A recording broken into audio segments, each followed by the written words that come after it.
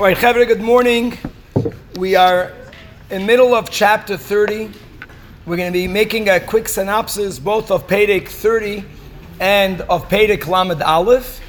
And we'll go back a little bit to a Nekuda that the Alter Rebbe writes at the end of chapter 29.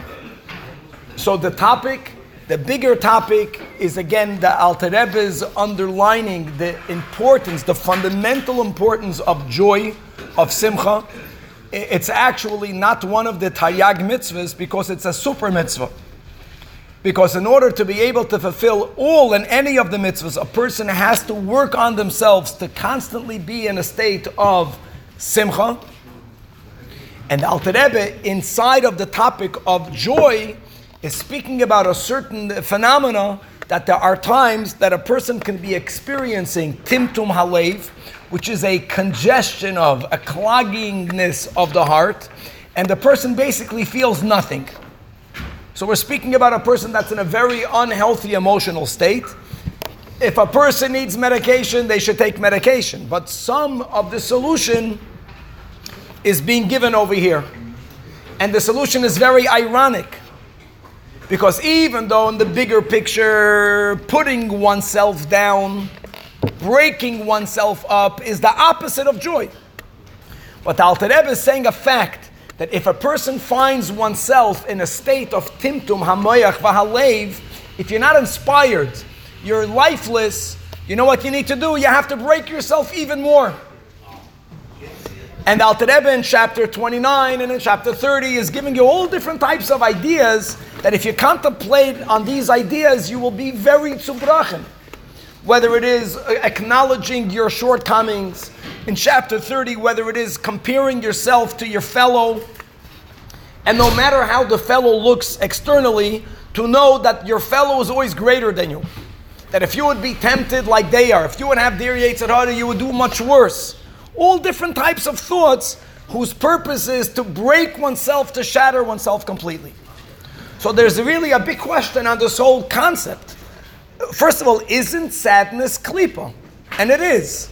So how can you make yourself azoi marash chayradik? How can you use the tool of klipa to achieve something okay? In Yiddishkeit, right, the end never justifies the means. That's a big question. That's the question that the Alter Rebbe really asks in Perek Lamed Aleph. And the Alter Rebbe writes two very important points. Point number one is kachi hamida. When it comes to depression, this is the way it works. There is no other solution. And the Alter Rebbe gives a beautiful example that Chazal give, is that when you chop a forest down, when there's such a need, so how do you fell a forest? How do you knock a tree down? With an axe. The handle of the axe comes from the forest. In other words, the forest itself is used to break the forest down. And that's the example that we find in nature, that in this very limited scenario, only when there is no other solution, that you use the midah of depression to knock depression out. The world calls this the phenomenon of hitting rock bottom. Sometimes you have to hit rock bottom to bounce back up. And obviously this has to be done with a good oversight. You have to have a good person who's a God-fearing person, who's concerned about you, who understands the value of simcha, and who knows that this method should only be used as a means to get you back into a place of simcha. So yeah, first of all, kachi amida. And then the Alter Rebbe makes a very important point, a second point. And the Alter Rebbe says, never confuse sadness, depression with bitterness and anger. Sadness and depression is sadness and depression, which is klipa, because it's lifeless. Whenever a person feels this emotion, and that feeling saps the life out of you, it demotivates you. To get out of bed, I'm down. That's taka klipa. But all of the thoughts that we are having in chapter 29 and 30, which are thoughts in which a person is really humbling and breaking themselves, the Alter Rebbe says, if you'll think about it, these thoughts don't lead to depression. These thoughts leads to bitterness. And bitterness is a motivating emotion. In other words, when you lose a sale, we're moving on to a non-sinful area. So either you can feel, oh, I'm done. Or you can be bitter at yourself, or like, you idiot, you meaning me. What a missed opportunity. And if you word it that way, so yeah, it's not a happy feeling, but it's not depressing. It's not lifeless. It doesn't make you just sit down and die. It motivates you. I don't want to repeat such a mistake again. Like, what a missed opportunity. So this should be the context that we should be using Perek Chav Tes and Lamed, of thinking about how we have potential and how we're not nearly living up to our potential, and how all the people around us are doing better, even if they look externally worse, but they're much better. They did a much greater work on themselves to get to where they are. All of these thoughts, says the Rebbe, they're not depressing. They're painful, but motivating. And any motivation is better than no motivation. Any feeling is better than no feeling. No feeling is klipa. Feeling is good already. And the Alter Rebbe says the following, that being that life, which means emotions and seichel, is kedusha, klipa is defined not by a real being. There isn't really something called klipa. The Alter Rebbe argues that klipa is only the lack of light, like darkness. Darkness is not a thing. Darkness is the absence of light. Klipa is the absence of kedusha. So feelings are holy. All feelings, midos, and understanding is holy, and motivation is holy. Depression is defined as klipa because you are lacking feeling. So the moment you feel anything, you are reconnected to your soul. You are reconnected to light, and light automatically expels darkness. And that's what the Alter Rebbe at the end of Perek Chav Tes gives a beautiful example, just showing how really the Yetzer Hara and the animal soul are really they're non-entities. We make them into an entity. The only koyach they have is to make suggestions. That's all the power of klipa. But it's not a thing, because being is God, and holiness and that which is godly. And that includes feelings and excitement and life and vitality. What happens when a person feels depressed? They are not connected to their neshama. So therefore there is a darkness. I feel dark, I feel empty. All you need to do is to let any light in. And even if that light is a light of bitterness, but it's light, it's motivating. And light brings more light, and light expels darkness. And the proof the Alter Rebbe gives, a beautiful proof.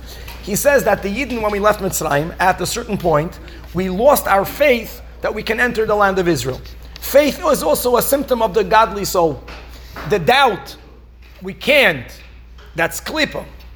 And because of the report of the spies, collectively, the Jewish people felt at that moment, they experienced a lack of motivation, a diminution of their faith, a diminution of their optimism. They became pessimists. That's klipa. We can't, we don't know, we don't want, we can't. So what did Moshe Rabbeinu do? Moshe Rabbeinu did not prove to us that we could. He didn't go into a logical debate with us. You see, God made all those miracles in the past, so if God did that, God can do this. He didn't use any of that. What did Moshe Rabbeinu do? He beat us up, not physically. He told us, you guys are going to die in the desert and you have a lack of faith. He gave us Musa. He really gave it to us. How did we react? Moshe Rabbeinu gave us a lot of Musar. You know how we reacted? Ooh, Moshe, we're ready, we're going. What happened? It's the concerns that we had, which were rational concerns coming from the other side. Basically, they were demotivations. We lost our motivation. We lost our koyach. We lost that. So how did he give it back to us? By breaking us. By breaking us even more. And that's going back to what they heard at the head, the Rosh Yeshiva in the Gan Eden Mesivta was speaking, and he was giving a share by saying that if you have a thick log of wood and it's not catching fire, what do? You have to splinter it. That's this phenomena, that sometimes when you break something down, what happens when you splinter it? The fact that it's splintered, now you don't have one piece of clogged log in one place. You have the same sum total, but since it's splintered, the fire can catch.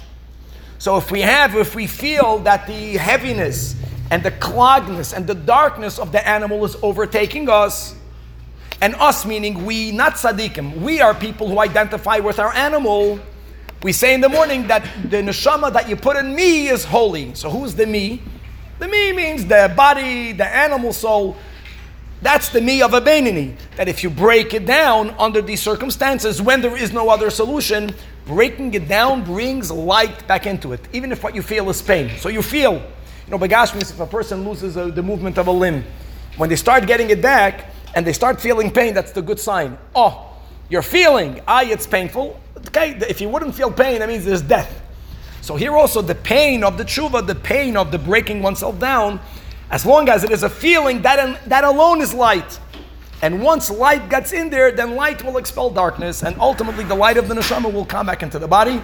And this closes the sugya. And again, just to close off by saying that this is a little part of the Tanya, and this is only allowed, this path of breaking oneself and making oneself bitter and splintering oneself is when nothing else is working. So then you got to use this option of breaking yourself more. Otherwise, the Alter Rebbe's whole long topic here is that joy is a pillar in observance. And that was a big chiddush of the Baal Shem Tov. And before the times of the Baal Shem Tov, a person normally would not have associated joy with observance. And until today, among certain groups, the more observant, the less joyful the person is. I'm not speaking about a person smiling. I'm speaking about, is the person filled with life? You know it when you go near a person. Is the person as a downer, a marash chayredik, bitter? Or is the person a person which is filled with vitality? And it's fundamental to make sure that the more observant we become, then the more joyful we should become. Because if we are observant, then we are more connected to God. Then we have to feel joy. And to allow that joy to flow out. And the more joyful we are, the more we will succeed, not only in our observance, which is the ikid, but the more we will succeed in life. To be a successful person, you have to be a person that's lebedik, that's freilach, that's joyful. And this is one of the fundamental teachings of the Holy Baal Shem Tov.